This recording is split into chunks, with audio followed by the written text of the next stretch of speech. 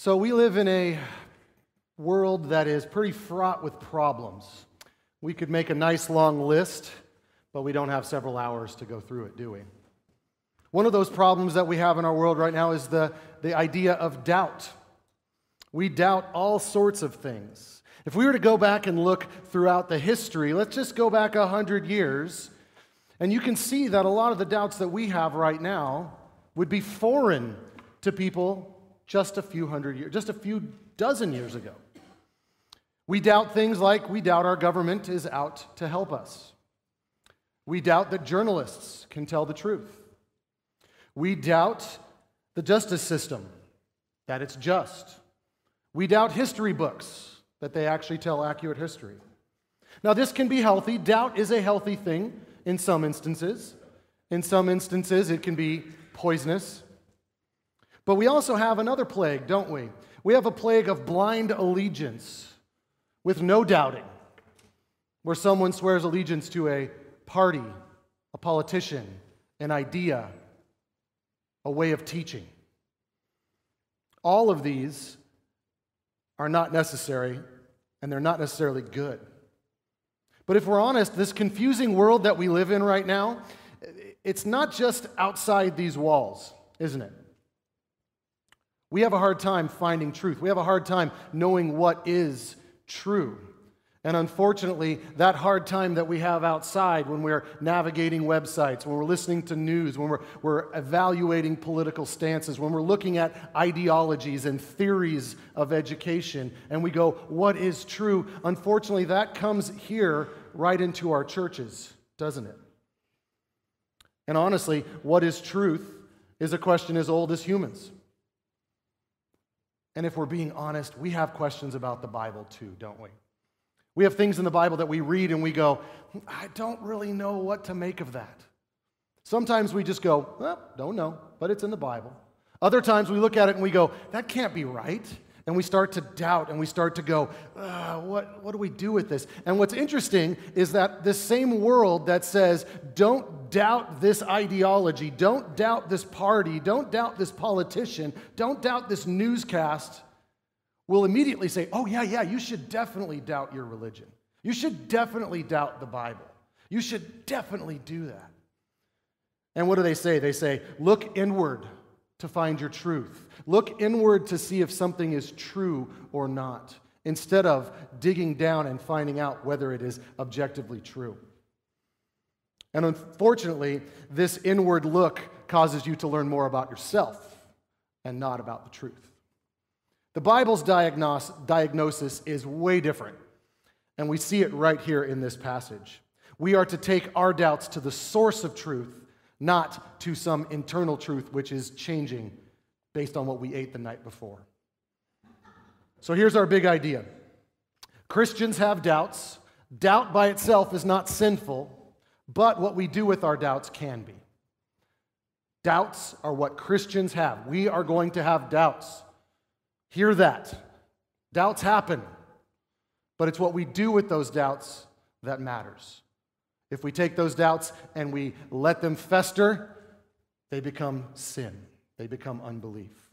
If we take those doubts and we drill down to find out whether those are accurate doubts or not, we grow our faith. We come back stronger. So a basic outline of this passage, we see that John doubts, verses 2 and 3, and we see Jesus assures, verses 4, 5, and 6. It's a simple passage. I mean, this is small. This is a small passage this week. We've been going through 16, 18 verses the last few weeks. Don't worry, you'll get your full amount of time in this passage. It's only going to be 6 verses, though.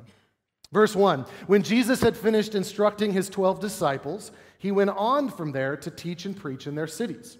So this is kind of a summary phrase, probably belonged with last week's passage, but it's a good reminder of where we've been. Jesus has been teaching nonstop from all the way back in chapter 4. He taught in the Sermon on the Mount, chapters 5, 6, and 7. And then chapters 8 through 10, he's teaching while taking them out on journeys. And we call this the Sermon on the Mount and then the Sermon on Mission, right? He's going out and he's taking them on mission together. Where we left off last time was we were talking about how there's going to be trials. There's going to be things that are going to be tough. Our faith is going to be shaken. And right here, Matthew inserts into the storyline John the Baptist, which he's not part of our denomination, okay? Just let's clear that up right there. He's the baptizer would be a better translation, but everybody thinks that's not a word. But we're going to use it as a word today. So John the Baptizer is right in the midst of one of these trials that Jesus talked about last week. So let's refresh our memory. Who is John the Baptist, John the Baptizer? Well, he's a godly man. He's a godly man and he's a prophet. He's the first prophet after centuries of time without prophets. He's the one that the Bible says was a voice crying out in the wilderness, "Make straight the way of the Lord." He is the immediate precursor to the Messiah. At one point, John says, "Stop following me, my disciples. Go follow Jesus. He's the real deal. I'm the pointer. I'm pointing to him." He even says that in John chapter 1, verse 20. He says, "I'm not the Messiah. Jesus is the Messiah." Even before he was born, John the Baptist was something special. Jesus, inside of his mother's womb, walks into the presence of John and his mom, and John the Baptist jumps for joy inside of his mom. He could tell that Jesus was the Messiah. Not only that, but the moment that I'm definitely going to Google when we get to heaven, all right, the moment where Jesus is baptized and he comes up out of the water and it says the Holy Spirit descends like a dove, but there's more. The voice of the Father says, "This is my beloved Son." It says it thundered from heaven. I imagine James Earl Jones's voice right there, right? Or Morgan Freeman or one of these guys with these great voices. John hears this, right? What a place to be. Wouldn't that have been amazing? So in light of all that we know about John the Baptist, the baptizer, this passage is kind of surprising, isn't it? He saw all of these things, but yet in this passage, it looks like he's questioning. Let's get into it. Verse 2. "Now when John heard in prison about the deeds of the Christ, he sent word to his disciples by his disciples and said to him, 'Are you the one who is to come, or shall we look for another?'" The works, deeds, activities. And I love that Matthew kind of like spoils the ending right here at the beginning. He doesn't say, John the Baptist's disciples asked Jesus if he's the Christ. He says, John the Baptist's disciples asked the Christ if he's the Christ. Right? So Matthew's already got it settled. He's like, this is a done deal. And John's going to figure this out too, but he hasn't quite got there yet. So how could John doubt? You know, for a lot of people, they look at this and they say, no, there's no way John the Baptist could doubt. This must be his disciples. This must be John's disciples going, oh, we have all these doubts. So John says, okay, I'll send you guys. And it's really for them, not for him. As a matter of fact, some big names in church history taught this, including Charles Spurgeon. Charles Spurgeon taught that this was the disciples, not John the Baptist. But guess what? I think they're wrong. Because what does Jesus do? Whenever Jesus is confronted by somebody who's asking something for somebody else or is asking a question to cover up another question, Jesus doesn't just go, well, I'll answer this question. No, he goes right to it. Remember the woman at the well? Right? She's like, well, I don't want to talk about my lack of husband. What about which mountain we should be on? And Jesus goes, oh yeah, on the mountain, but here, let me tell it. And he goes right to it. And we see that right here as well. Jesus doesn't go, oh, you disciples, here's what John already knows. He goes, no, go and tell John this. So Jesus is definitely letting us know that this is John's doubt. And I think it fits perfectly with where we're going next week, when John the Baptist is defended by Jesus. Jesus is saying, look, he's human. He's like you and I. He has doubts, but look at where he ended up when his doubts were killed, when his doubts were put away. So we must understand something very, very important. The first thing we must understand is that doubt is not the opposite of faith. Doubt is not the opposite of belief. The opposite of faith, the opposite of belief is unbelief. Doubt is right in the middle. It could go either way. But doubting is not a sin by itself. It's what you do with those doubts that makes it a sin. And Christ definitely shows us this in all that he teaches. He always distinguished. He never one time failed to distinguish between doubt and unbelief. Doubt is, I can't believe. Unbelief is, there's no way I'm believing this. It's obstinate. Doubt is honest. Doubt is looking for life. Unbelief is content with darkness. And Jesus is not going to let them stand there. Jesus attacks those in unbelief. Jesus has compassion on those who are in doubt. Think about the doubters we know. I mean, the most famous one is Thomas, right? Doubting Thomas. Philip, John. We see many other times. And what does Jesus say? He's kind, he's patient, he's gracious. He doesn't have scathing words for them. Really? Really, you don't believe? You've just seen all of this. No, he says, okay, I got this. I'll show you. And the thing is, what Jesus knows, and I think what we need to get, is that the starting place for doubt is belief. We believe in God, but there's something that is not quite fitting, and so we have this doubt, and it's a belief-based doubt that we can drill into and get rid of by doing certain things with it, and we'll talk about that. Unbelief is just, you throw something out there and hope it sticks. So let's look at John's doubt. There's an anatomy here of doubt. There's 3 things that have happened to John, and I want to make sure we see them because each of us are going to experience one of these 3. We may experience all 3 like John does. The first one is John is in a difficult situation. The second thing we see is that in this difficult situation, Jesus doesn't meet his expectations. Jesus doesn't meet his expectations. And then thirdly, we see that John has a limited perspective. So the 3 things that John has is, 1, John is in jail. And this is not the posh, Club Med federal jail that some people go to when they steal millions of dollars. This would have been a pit in the ground, and all abuses are on the table.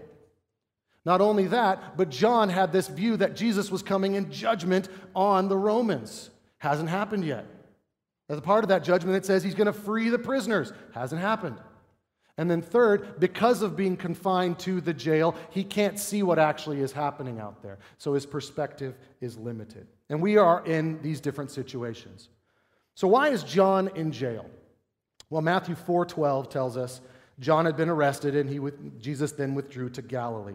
John is in jail, short story version. Herod Antipas married his brother's wife. John the Baptist said, "You're in sin." Herod arrested him. All right, there's no constitution, there's no Bill of Rights to protect people from getting arrested. It's just simply, you said something I don't like, you're in jail. And John will soon, his life will be taken as he's in jail as well. So John is facing tough times. He's facing death. But he has faith, right? I mean, we've seen this. He believes in God, so where did that go? Some of us would say, John, you lost your faith so quickly. Just a jail cell? Come on. Right? And we kind of sit back, but honestly, I'm comforted by his doubt. I'm comforted by the fact that this man, who's a prophet of God, has doubts, even if it's 2% compared to my 30% or whatever it might be. It's recorded there so that we can say, I need to be honest about my doubts. I need to be at liberty about my doubts and not feel shame for doubting. Now, I should feel shame for doubting if it's the same doubts I had 20 years ago and I've never pushed in on them. But if I have a doubt now, I can take it to the Lord, just like we see John the Baptist do. See, John the Baptist is doubting his doubts. John's saying, I know you're the Savior. I know you're the Messiah, but I have this shred of a doubt. I want you to destroy it. Get rid of it. And it's interesting the way he words this, the one who is to come. Earlier in Matthew 3:11, he actually says, but he who is coming after me is mightier than I. So John's using the same exact verbiage. He's saying, Jesus, I don't think I lied, but did I? Did I tell a falsehood? Is there someone else coming? See, just like we talked about how unbelief is not, doubt and unbelief are not the same. Faith and doubt are not the same either. Faith means to trust. When we look at the Bible and we see that word faith in there, we like to put in some of the atheistic kind of talking points, and that faith is blind, and it's this blind faith, and it's like, I don't know, but I'm just going to believe. That's not what the Bible says. The word faith in the Bible is the word trust. And each and every one of you did it today. You came in and you sat on a chair right here and right now. You all are putting your trust in these chairs. Luckily, they're pretty new, and I took a couple out that were going to break on you. That would have been a fun kind of sermon analogy, right? Ha ha, Rusty, you just sat in a broken chair. No, but we don't have 100% proof that these chairs are going to hold us up. What do we have? We have the fact that we have seen them before. We've sat in them before. We see others sitting in them. Oh man, you can't understand how important it is that we meet together and we see each other honestly dealing with doubts, dealing with the things that we're dealing with so that we can encourage each other. That is faith building. That is trust building. So John had faith and trust, but he was having a moment's wavering. The second thing John had was unmet expectations. All of Israel has a view of the Messiah. They have all sorts of different flavors of Messiah. And amongst the many flavors of Messiah, there were two main ones. One was that the Messiah was going to be a general. He was going to come in like Spartacus, and he was going to kill the Romans and establish an Israelite kingdom via war. He was going to be a military general. There was another version, which is kind of the holy man Messiah. And this is where he walks in and he is so incredibly holy and God is back. And so it's not an army of Israelites per se, but it's an army of angels. And this man is going to judge the wicked and do all of the things that Isaiah predicted and Jeremiah predicted. Maybe militarily, but probably not. This is where John found himself. John, remember, is saying, the judgment is coming. Repent, repent, repent. And now John's going, well, Jesus is here and there's no judgment. What's going on? I'm not 100% sure. Really? John's not 100% sure. He'd seen all of these things. He'd heard from heaven that God is saying, this is my son. So why is he doubting? Well, he's actually in a kind of a long heritage of doubting. We see this with Elijah. Remember the story of Elijah? He goes up on the mountain with the confrontation with Baal and Jezebel, and he just won the confrontation, and fire has come down and consumed the sacrifice, and all the prophets of Baal are killed. And then what does Elijah do? He does a victory lap? Yay, God. No, actually, he goes up on the mountain, and this is what he says. But he himself went a day's journey into the wilderness and came and sat under a broom tree. And he asked that he might die, saying, it is enough now, O Lord, take away my life, for I am no better than my fathers. He just had this victory over the prophets of Baal. And yet he's still going, oh, I don't think I've done enough. I doubt you, Lord. I doubt what I've done, Lord. Jeremiah the same way. Jeremiah has just offered a prophecy about the destruction of Israel. And Jeremiah doesn't do a victory lap. Jeremiah doesn't go around looking for high fives. Instead, he goes, is this really what's going to happen? Am I right, Lord? And he says, cursed be the day on which I was born, the day in which my mother bore me. Let it not be blessed. Why did I come out of the womb to see toil and sorrow, spend my days in shame? He's doubting the Lord's goodness, that he's going to take care of a remnant which he's a part of. So doubts are something that prophets have. One author writes, John, the super prophet, has a kryptonite moment, a moment of misery and misunderstanding that has led to his honest misgivings. So John is going, did I miss it, Lord? Did I not get it right? See, this Jesus has come differently than all of the Messiah predictors had thought. He's not the conquering general yet. He is the holy man, but he's not judging yet. He's the suffering servant. And after his suffering, then the judgment will come. None of Jesus' followers, nor John's, were ready for this type of Messiah. But it's different today. Today, everybody wants to make Jesus into their own choose-your-own-adventure Jesus. And they want to make it so that Jesus fits whatever thing they have. So Jesus is all about my cause, or Jesus is a part of my religion, or Jesus is my homeboy. Whatever it may be, they want Jesus on their own terms. But the Bible says we must take Jesus on his terms. Which leads to our third thing that John saw, and that was a limited perspective. He couldn't see what was going on. He couldn't see the bigger picture. His perspective is limited. There were unmet expectations, there was suffering, and he had to decide, am I going to trust God even though I don't see where this is going? You know, a lot of times people think that doubts come from immaturity, but that's not the case. So if you're here and you've been a believer for many, many years, and you go, well, I don't doubt. I want to Push in on that just a little bit and say, you need to be feeling doubt because you need to be pressing in on God. And the more we get in contact with God, the more we're going to go, that makes no sense, Lord, but I'm going to trust you. I'm going to grow my faith in you. And so we need to continually push into that. So this is not a maturity versus immaturity thing. This is not a, oh, you're a new Christian, of course you have doubts. No, it's all Christians have doubts. Let me show you this.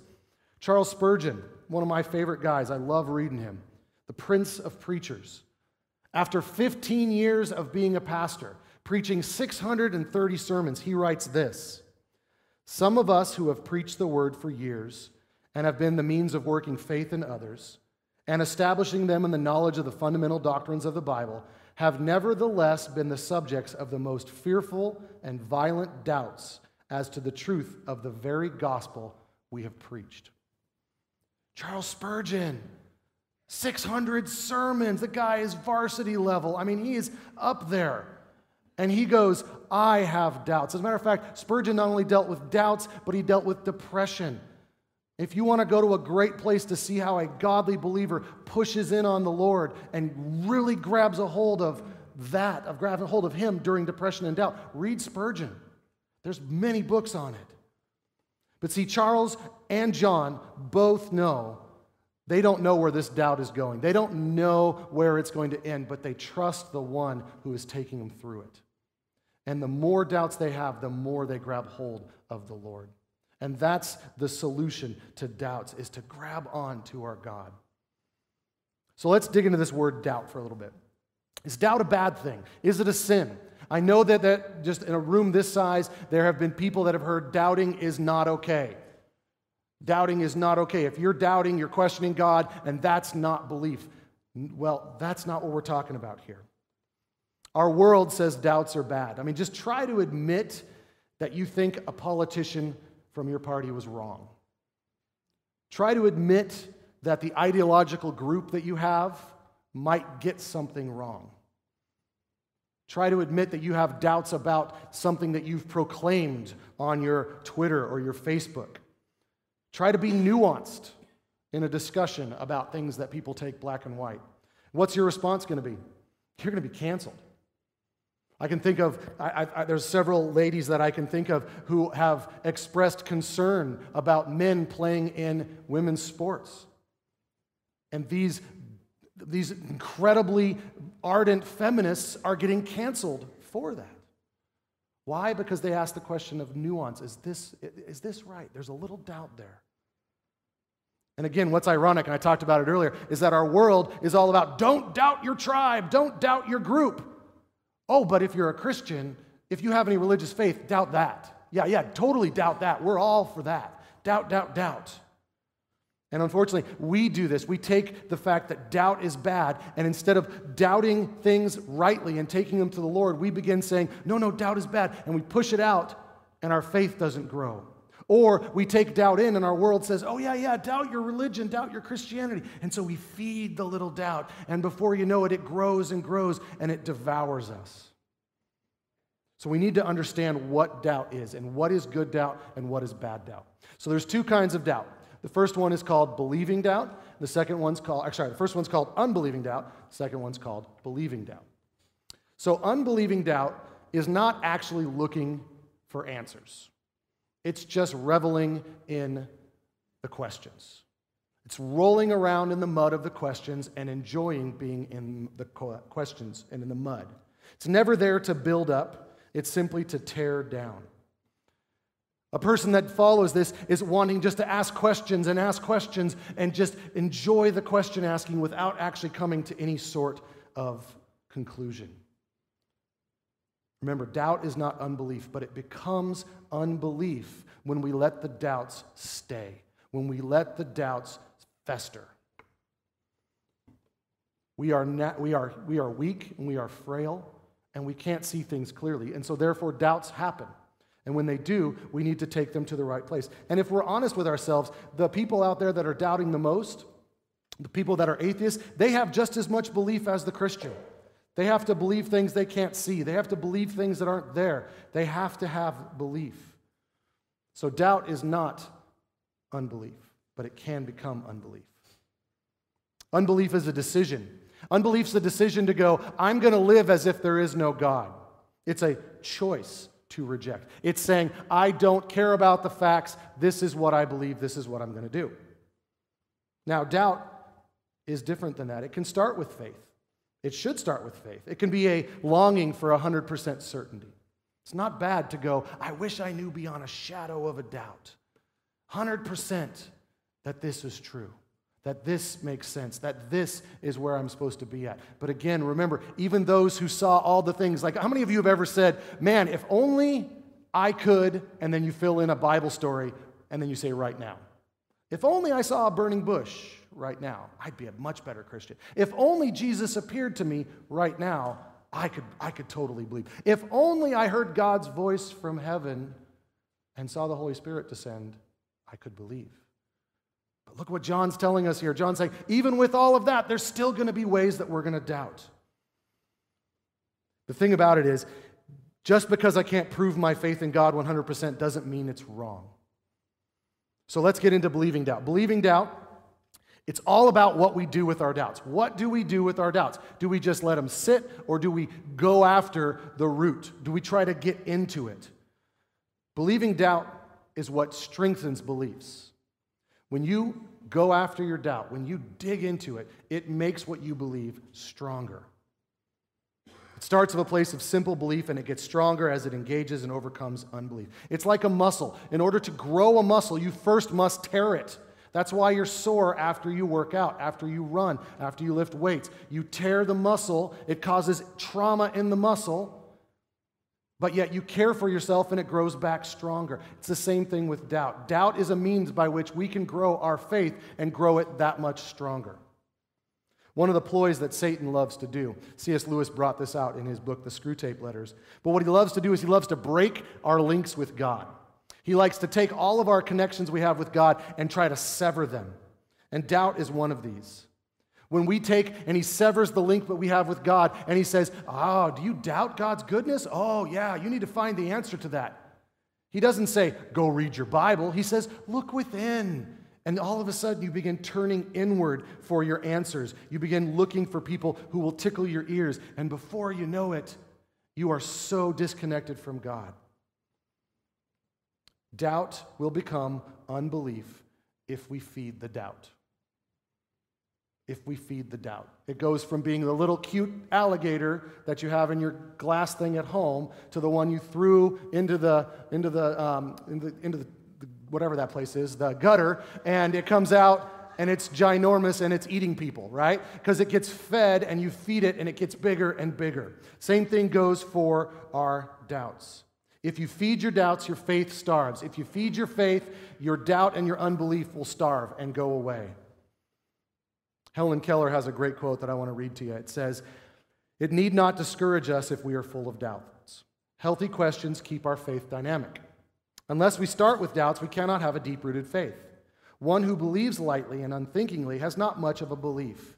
But he who has faith which is not shaken has won it through blood and tears. It's as if he has worked his way from doubt to truth, as one clearly crawls through a thicket of brambles and thorns into an open field." I love that picture. I love that idea of a hedgerow of thorns. And when we are, it hurts, but I'm going to pull through it. I'm going to dig through it. That's what we're to do with our doubts. Because doubts will attack us, but they don't have to master us. We must be careful, though, as we see those around us doubting, to not condemn. We must respond with tenderness. John's doubt means I'm free to admit that I'm doubting. We need to be a place where we can admit that we're doubting. And John the Baptist illustrates it for us, and Spurgeon actually clarifies it. He says, the best way to get our faith strengthened is to have communion with Jesus.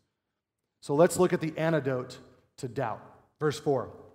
Jesus answered them, "Go and tell John what you hear and what you see." Look at the patience here, right? Look at the patience. Not, "What's wrong with you? You're an idiot. Are you serious? You've seen all of this. What's your problem?" No, he goes, "Okay, let me show you. Let me tell you." There's a gracious response. And now Jesus is going to summarize. And of course, Jesus works on so many levels that we can't even grasp all the levels. But in this, Jesus goes, "Here are the things that I did. And he's actually quoting Old Testament verses to John because John has a question behind the question. The question is, why are you waiting, Lord? And so John is asking that question by asking, are you the one? And Jesus cuts right through it by quoting specific verses to him. Look at verse 5. The blind receive their sight, the lame walk, lepers are cleansed, and deaf hear. The dead are raised, and the poor have had good news preached to them. Jesus says, look at your Bible. Look at Revelation. I have revealed this in my word. Here it is in front of you. See, God's word is a rock. Doesn't mean it makes it everything easier. It means that when we are standing on the rock, we will not sink. That's where he's at. So he lists 6 things that he does. He says, the blind will receive sight. We saw this back in Matthew 9. This is a reference to Isaiah 35:3. The lame will walk. We'll see this in a few weeks in Matthew 15. Also a reference to Isaiah 35. The lepers have been cured. We saw Jesus do this chapter 8, verse 1 through 4. Reference to Isaiah 53. The deaf will hear. We don't see it here in Matthew, but we do see it in Mark at the same time, Mark 7. Also a reference to Isaiah 35. The dead will be raised. Jesus did this back in Matthew 10. It's from Isaiah 16. And then the final one, and Jesus leaves this one last on purpose. He says, the good news is preached to the poor. We saw this in Matthew chapter 5. And then we see it in Isaiah 61:1. So Jesus says, look to Scripture. Scripture has the answer. You can see I am doing the things that are listed as the Messiah's job. He answers John's question, though, behind the question. See, John wants to know, where's the judgment on the unjust and evil people? I don't know, like, say, Herod, who threw me in jail. Where is his judgment? I proclaim judgment. It's not happening. See, John knew the prophecy in Isaiah 61 that says the Messiah would come to proclaim liberty to the captives and the opening of prison to those who are bound. And he's going, hey, still in prison. What's going on here, Jesus? And see, what Jesus has done here is he's chosen these prophecies. There's hundreds of prophecies for the Messiah. He's chosen these, and he leaves this one to last because what he's telling John is, John, I know you know the prophecy. And the prophecy says there are all these things that must happen and judgment. He says these things are happening and the judgment is coming. He leaves them off on purpose so that John knows, okay, it's an already not yet thing. It's a this is happening, this is just coming. It's postponed. It's not happening, it's postponed. It'll happen after Jesus' death. It'll happen when they stand before the Lord. And so he's encouraging John, saying the day of judgment is coming. So we've seen that John has doubts. John went right to the Lord with his doubts. So what does this say to us today? Well, I want to put us into 2 groups. One group right now is those who are in the midst of doubts. Okay, you've got something that's just lodged there and you're like, this is a doubt. And maybe even just came up from this sermon, okay? The other group is, I don't have any doubts right now. But the good news is that you have people around you that do have doubts. So both groups are going to be addressed now. So let's talk about the people who have doubts. And I'm borrowing a lot of this from a guy named Jared Wilson, a phenomenal pastor. So what do we do to battle our doubts? The first one is we concentrate on the cross. So we concentrate on the cross. And so I would think about it like this. If you're not currently doubting, these are a good set of tools to have going forward. So the first one is concentrate on the cross. When Jesus was confronted by Thomas, he goes to Thomas and he says, put your finger here, see my hands. Reach out your hand, put your hand into my side. Stop doubting and believe. He doesn't go to Thomas and go, see, I'm here, come touch me. He goes, no, look at the cross did to me. Look what the cross did to me. And this is the same for us. We need to push in on the cross. If we lose the cross, we lose all focus of what actually matters. The cross is the hinge point of all of history. It's the hinge point of our history with God.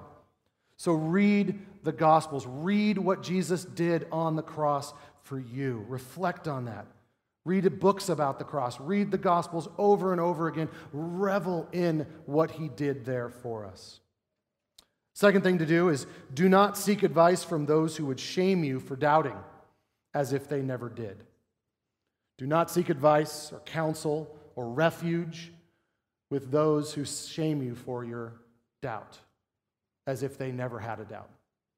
Jude 22 says, be merciful to those who doubt.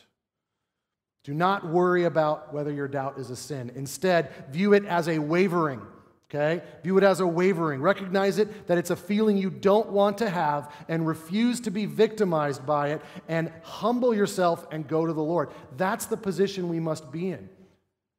We must humble ourselves and go, I don't know, I need help on this. The third thing we are to do is we're to pray.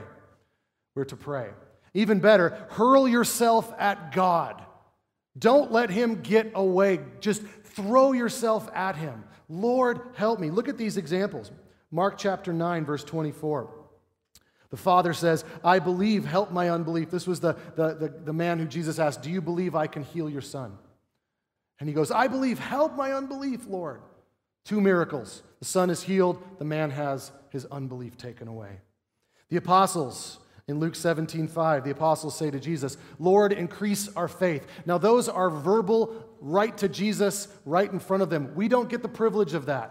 But we can pray to God wherever we are and say, Lord, I don't understand. Help. Help. This is a combative measure to get through doubt. We take it to the one who we know that the Bible says, if we cry out to him, if we approach his throne boldly, he hears us. We pray and we ask him. Fourth thing we do, we refocus our doubts on our failings and inabilities. We refocus your doubts on your own failings and inabilities. What does that mean? It means doubt your own doubts. In fact, doubt yourself. Doubt the fact that you can see anything clearly. Remember, John the Baptist couldn't see what was actually going on. He had to send people out. We need to have that same posture for ourselves and go, I can't see it all clearly. I need to start doubting myself. 1 Corinthians 1:25 says, for the foolishness of God is wiser than man's wisdom, and the weakness of God is stronger than man's strength. This is very counterintuitive. This is counterculture. Our culture says, believe in yourself. Look inside. You need the therapeutic gospel to treat your needs. But we don't need more of ourselves. We need more of the Lord. An example of this is someone who's drowning. The correct response to one who is doubting is not stop doubting God. Telling someone to wash in doubt to simply stop doubting is like telling a man in the water who's drowning, try harder, thrash more. Telling a drowning man to stop thrashing or to thrash more is to thrash away his safety. What has to happen if you've ever seen or ever been around a lifeguard? A lifeguard can't save a life until the person gives up and allows the lifeguard to save a life. If the person's thrashing, they're going to kill themselves and the lifeguard. And we are the same way. Our doubts become our focus, and it becomes this thing, and we're thrashing about, and the Lord's like, as soon as you stop thrashing, I'm good, I got you. But we so think we can do it. If you think God can't be trusted, think about yourself. How together are you? How well do we have it all figured out? How much control do we actually have? Let's be honest. How are our plans coming together? How is following your heart working out for the people around us? If we're honest with ourselves, we realize that we are utterly dependent and feeble. When we doubt ourselves, we're in a perfect spot to begin trusting God. And that trusting is faith. Finally, read your Bible. Meditate on Scripture's promises in any area, but especially on the area of your doubt. If you doubt God's love, find promises about his love. If you doubt God's justice, find promises about his justice. If you doubt any of his promises, read and reread those promises. There's all sorts of collections of these. You can find them at places, even Walmart has Bible promises. Our book table today has a whole bunch of them as well. But read the Bible. Do a word search on an online concordance. Just type in God's promises and read them. Savor them. Chew on them. His word does not return void. If we do this, if we meditate on God's word, our doubt begins to wither and fade, and our faith and trust in him grows. Because what you feed, it grows. See, God is bigger than our doubt.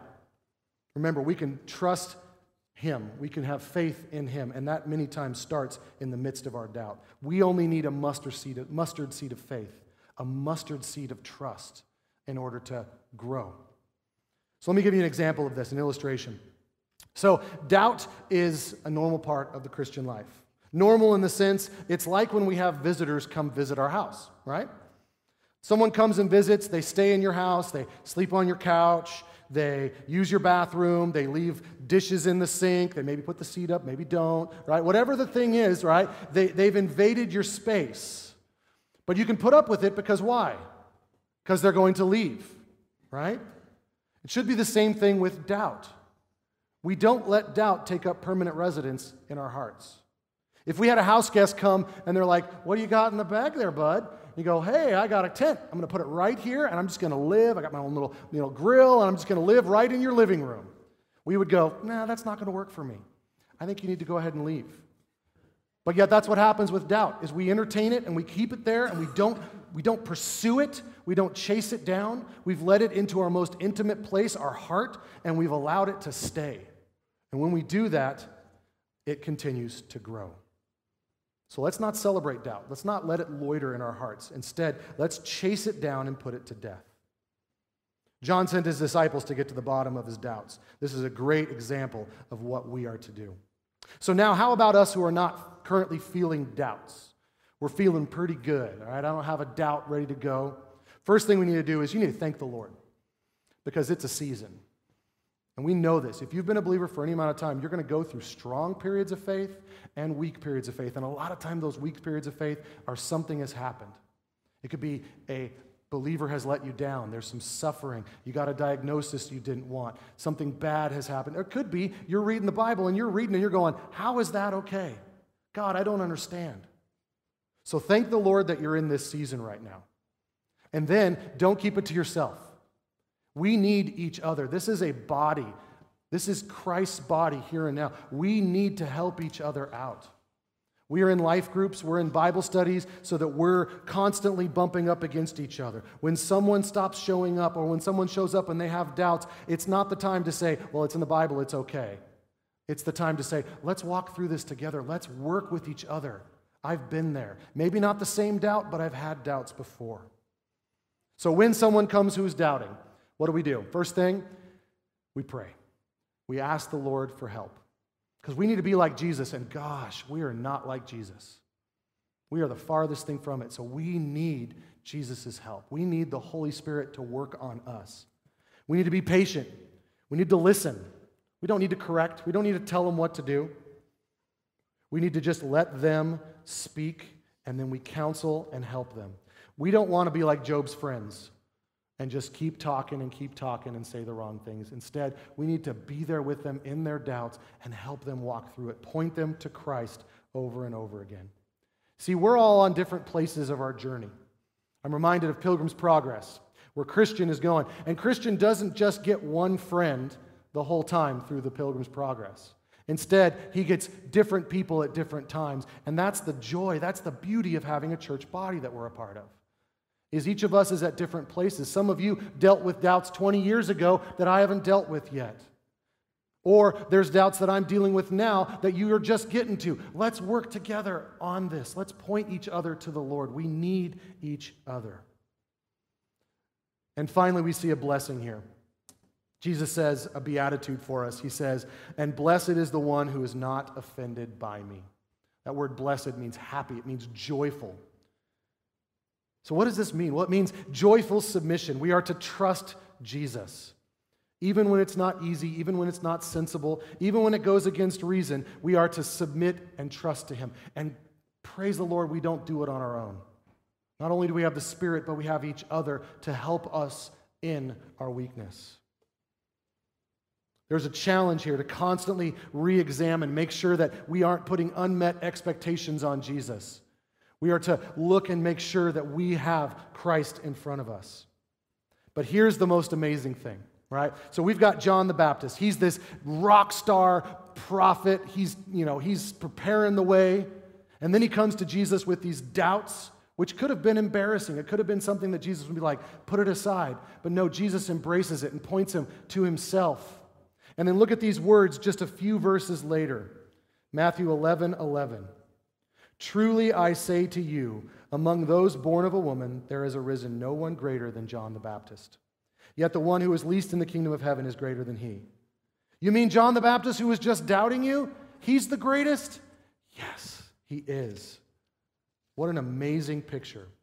Os Guinness writes, too often we forget the great men and women of faith reached the heights by going through the depths. The strongest form of faith is the one that has wrestled with doubt. John was not strong because he was John. He was strong because he took his doubts to the Lord, and the Lord helped him push through. Just like that picture of pushing through the row of briars and thorns to get at the nice green area. That's what we need to do. If you're here and you are not a believer, and you're going, this Christianity thing, I don't know, just know that there are answers to your doubts. There are answers to your doubts. Take your doubts to the Word. Take them in prayer. Pursue them. Don't just let them fester. So here's our final thought. As long as we live in this world, we as sinners will doubt in both good and bad ways. We will question and we will wonder. If we sit back and let the doubts stay, they will demolish our faith. If, on the other hand, we can doubt anchored in our relationship with God and the teachings of His Word, it will strengthen our belief. It will help us venture into the foggy places and fight the wild things of unbelief and come out stronger as one who has built his life on the foundation that is Christ. Let's pray that that is where we find ourselves. Heavenly Father, thank you that we have this word today, Lord. Thank you for John and his testimony of doubt, Lord. Believing doubt, but doubt nonetheless. Lord, thank you that his doubt did not become unbelief, but that he took it to the one source, to the true source that is you. I pray, Lord, that for all of us, if we are doubting, if we have questions, if we have things that do not allow us to relax in your arms, that we would take them to you. But Lord, we would stop thrashing about and trust our Savior.